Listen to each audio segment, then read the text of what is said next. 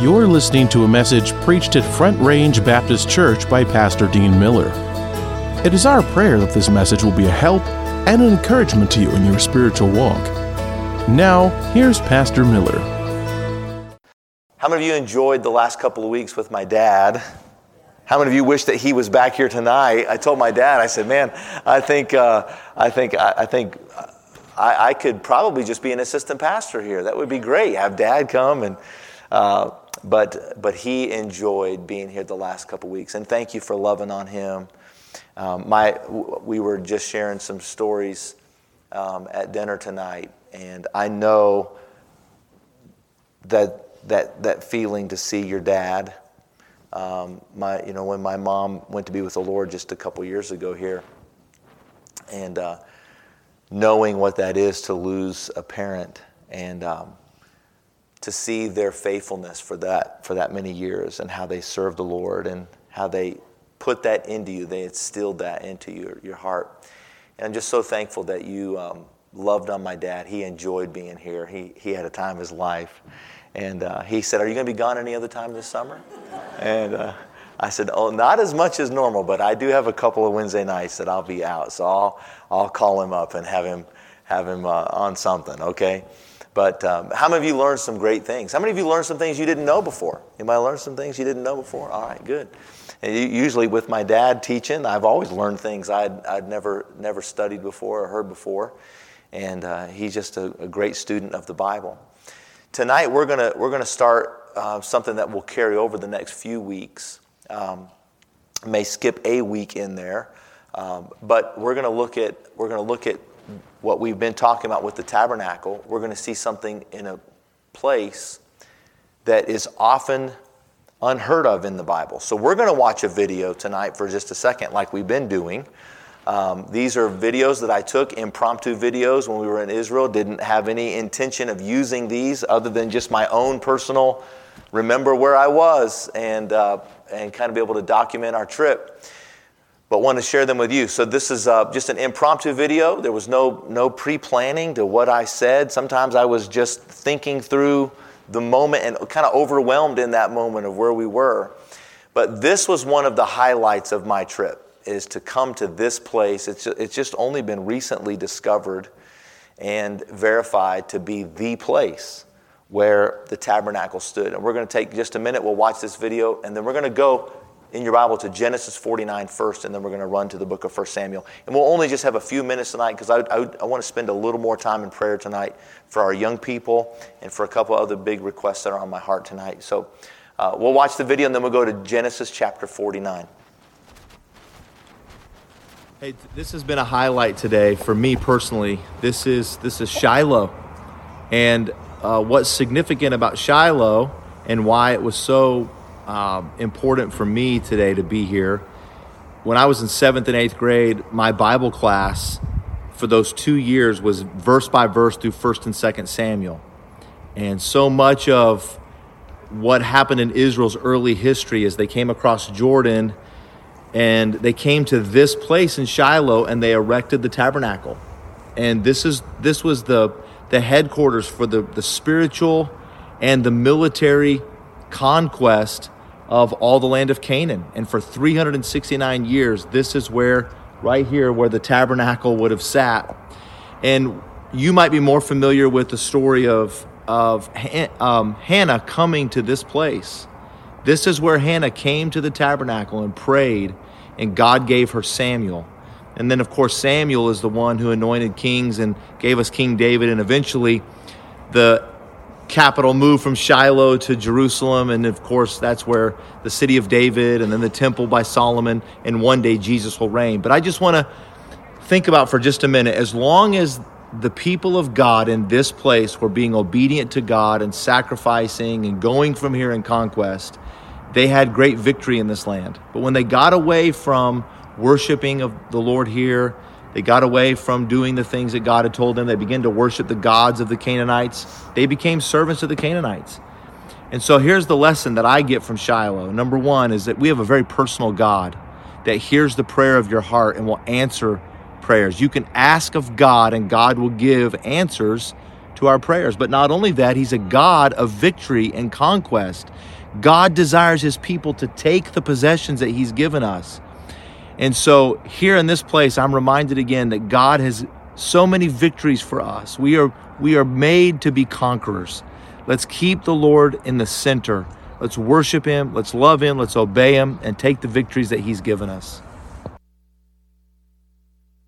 And what great lessons from this place called Shiloh. But we're going to see tonight why Shiloh is such a mystery to most Christians. Look in Genesis 49.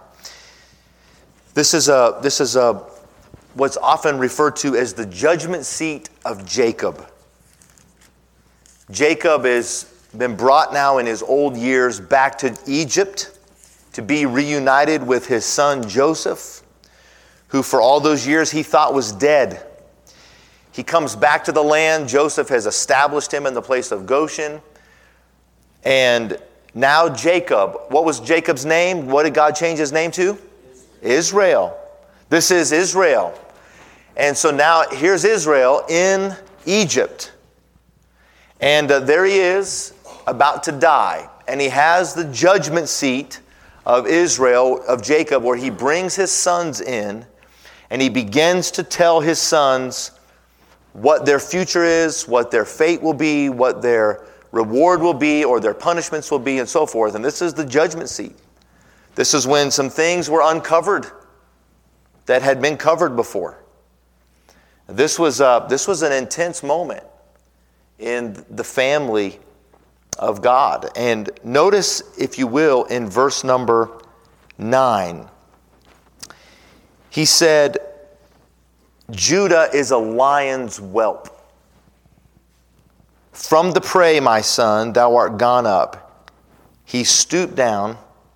He crouched as a lion and as an old lion. Who shall rouse him up? Now, when Jacob starts talking to Judah, something is significantly different than the way he talked to his other sons. When he talked to Judah, he talked in this poetic way. There was some poetry. There was some hidden meanings in what he was saying to Judah. And then he says in verse number 10, the scepter. Now everybody answer this question. What is a scepter for? It's a king's scepter. A scepter is a sign of authority. It's a sign of judgment. It's a sign of rule. It's a sign of the king. And he says, the scepter shall not depart from Judah, nor a lawgiver from between his feet, until Shiloh come. And unto him shall the gathering of the people be. And now this is the first time we see Shiloh mentioned. And in this poetic language, Shiloh is a person. But in the scripture, Shiloh is a place. And this is a prophecy that he is making in regards to Judah, and Judah as a lion, Judah as a king, Judah as a lawgiver, Judah as the one who is reigning and ruling. Amen. And then it will be seen fully in the person named Shiloh. Now, this is something that as you read the Old Testament stays somewhat covered. And we really don't uncover a lot of the mystery until you understand Christ and the life of Jesus Christ and his prophecy and his rejection. But we're going to see some things about Shiloh. Shiloh was this prophecy that was given by Jacob to Judah, and it really revolves around the Lord Jesus Christ in his person and not necessarily in the place. But yet the place had much to do with the prophecy. And we'll see that in weeks to come. Look with me very quickly in Psalms 78. Look at Psalm 78. Psalm 78. This is in this song, if you look down at verse number 55 of Psalm 78, The Bible says, he cast out the heathen also before them and divided them an inheritance by line and made the tribes of Israel to dwell in their tents. Okay, so here's what happened. He's now in this psalm talking about when Israel came into Canaan and God began to divide the inheritance up. God began to overthrow the land and divide the inheritance of that land that he had given to his people. He began to divide it up, and Israel began to dwell in their tents. Living in the homes and in the dwellings of the people of that land. Remember when the Bible says you'll live in houses you didn't build. You'll eat of vineyards you didn't plant. You're gonna go into this land of milk and honey, and you're gonna go into an inheritance that you did not build, that I'm gonna give you. You're gonna go take the inheritance that I'm gonna give you. And so Israel now is in this place, and God is dividing the land up. Now, we'll look at this in the next few weeks, but in Joshua 18, you're going to see that this is happening in Shiloh, where God is dividing the land from that place. That it happened not by Joshua, it didn't happen by Israel's military might, it happened by the will of God. God was giving his people the land that he'd promised to them way back in Abraham. Amen. And now it was coming to pass in a place called Shiloh. Look at verse 56. So God is giving them this land. God is giving them this place. Yet they, Israel, tempted and provoked the Most High God and kept not his testimonies, but turned back and dealt unfaithfully like their fathers. They were turned aside like a deceitful bow.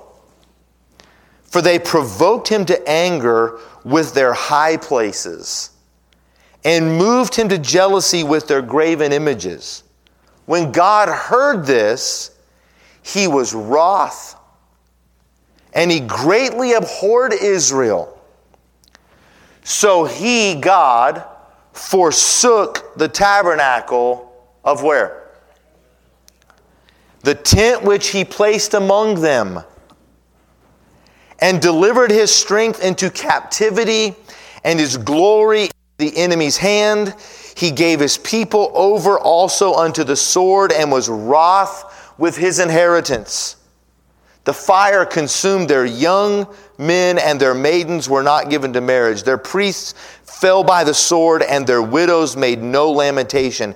Then the Lord awakened as one out of sleep, and like a mighty man that shouteth by reason of wine. And he smote his enemies in the hinder parts, and he put them to a perpetual reproach. Moreover, he refused the tabernacle of Joseph, and chose not the tribe of Ephraim. This is where Shiloh is. Shiloh was in the land of Ephraim.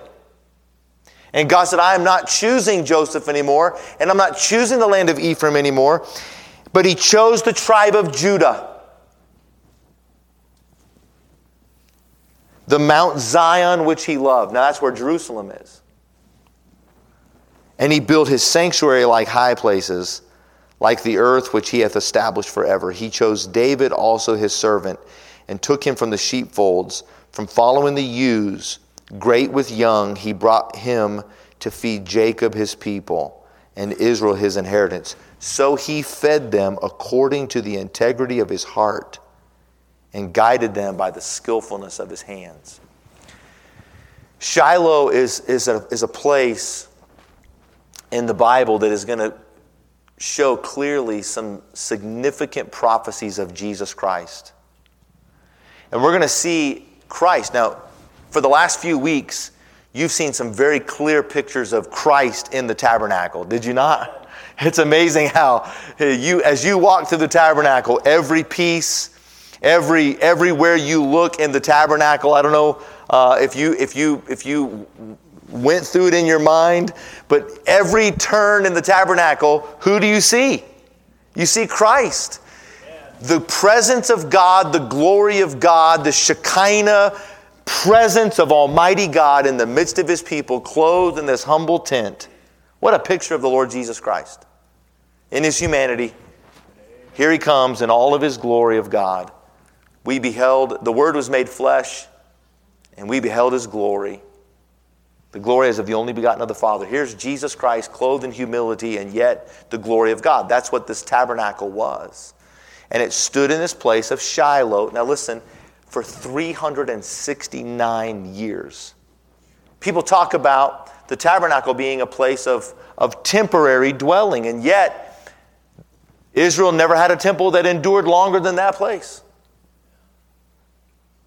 The temple in Shiloh stood longer than any other temple, and it stood in a place that God had designed way back when as a place designed for conquering. Look back with me one spot, and then we got to go to prayer, and we'll pick up on this. But to me, it was so important tonight to be able to hear the testimony of the Pace family and what God's doing in Peru and what God wants to do in this place, and the importance of missions, the importance of the gospel, the importance of the local church, and what we're a part of. We cannot grow weary. And all that's going on in the world and all that's going on in the culture, we can't grow weary of all of this. And it was important for us to take time tonight because it has so much to do with what is going on with the tabernacle at Shiloh. Look at verse 18, chapter 18, verse 1 of the book of Joshua. And remember, they've come over Jordan. They've already conquered Jericho. They've marched to the south. They had a southern campaign, took all the southern part of Israel. Remember then in chapter 11, they went up to Hazor. Remember the tale of Hazor? We went up to Hazor, and man, in chapter 11 of Joshua, they had the great northern conquest. They set Hazor on fire, overthrowing all the kings of Canaan up in that place. I mean, it was a principal city of all those kings and all those armies, and God did a great miracle at Hazor. How many remember that from a few weeks ago, okay? So God did. So now Israel has conquered the south, they've conquered the north, yet there's much land that remains to be conquered. And so they've established this conquering, and now watch what happens in chapter 18, verse 1. And the whole congregation of the children of Israel assembled together at Shiloh and set up the tabernacle of the congregation there. And the land was subdued before them. Now they came in and they conquered the south, they have conquered much of the north, and yet there remained much land to be conquered. They come to Shiloh, and if you understand, we'll look at some maps in the next few weeks. We're going to look at a place where Shiloh is, in the hill country up in the mountains of Ephraim. And it's in a spot that stayed undiscovered for a long, long time because it's really in just a very indiscreet place. God put it in a place where it didn't call a lot of attention to itself. But it was a very key location in the land, and they set up this tabernacle there. And when they put that tabernacle there, the land was subdued before them. The putting of that tabernacle in Shiloh was the crowning moment of the land belongs to us. It was a picture of victory. It was a picture of conquering. It was a picture of God the Most High reigning in His land. And yet there were enemies all about them, but God reigned in the midst of His people. Look at verse number 2. And there remained among the children of Israel 7 tribes which had not received their inheritance. And Joshua said unto the children of Israel, How long are ye slack to go to possess the land which the Lord God of your fathers hath given you? Give out from among you 3 men for each tribe, and I will send them, and they shall rise and go through the land and describe it according to the inheritance of them, and they shall come again to me. And so this is where he took these 7 tribes, he divided them up, he sent them out, they came back and described the land, and then they began to divide the land up and give all of these tribes their place. This is where Reuben and Gad were sent out from this place to go beyond the Jordan to the east and take their place beyond. This was a place where the land was being divided up and the land was being conquered. What we're gonna learn a couple things about Shiloh. The mystery of Shiloh is this. Shiloh fits into the prophetic plan of God as it relates to Christ and as it relates to the victory of God's people. Amen. And this is a very relevant message for our age, because I want to tell you, Christians are not living victorious lives. we are not taking the things that God has given us. Listen, I have so much I want to say, but we got to get to prayer. When God sent his people into the land, he didn't say, go and take the land. He said, go take the possessions that I've given to you. In other words, I've already given it to you. Go take what I've already given you. Go take what's already yours. This is the Christian life. We don't fight for victory. We fight from a place of victory. Christ already reigns. He already rules. He's already on high. He is Shiloh. And we're going from that power and that victory to take the things that God has given to us. There is so much victory that remains for the people of God. And yet we see Christians living in bondage to sin. We're in bondage to the culture, to the whims of our flesh. We're in bondage to discouragement and to defeat. We get so overwhelmed with all the things that are going on in the world, and we forget that we live in this world, but we're not of this world. And that we've been given this victory through Christ. And man, what a joy it is to know that. So we're gonna jump into Shiloh, and we're gonna learn some things I think will be extremely helpful and profitable for us as Christians. Listen, Shiloh is a place, I mentioned it on the video, it's a place of answered prayer. It's a place where God is personal with his people. Let me just tell you this. You're going to see in the scripture, God took things personally at Shiloh. God took things personally. Like, for instance, when Reuben and Gad built another altar, from Shiloh there were men sent from that place to tell them, we're not building these other things. There's one place. There's one altar. There's one place to worship. Jesus is the way.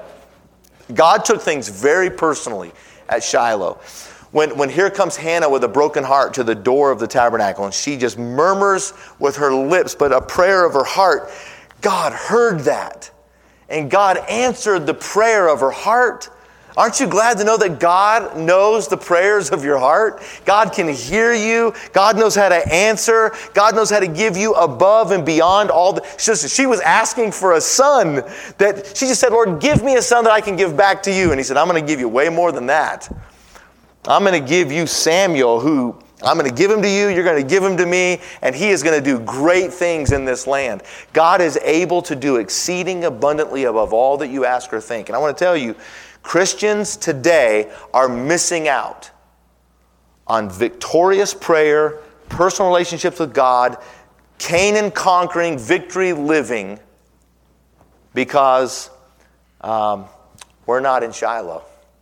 And we're not coming into the place where God takes things personal. We're not taking him personal. We're going to do it, though, okay? So we're going to take some time to pray.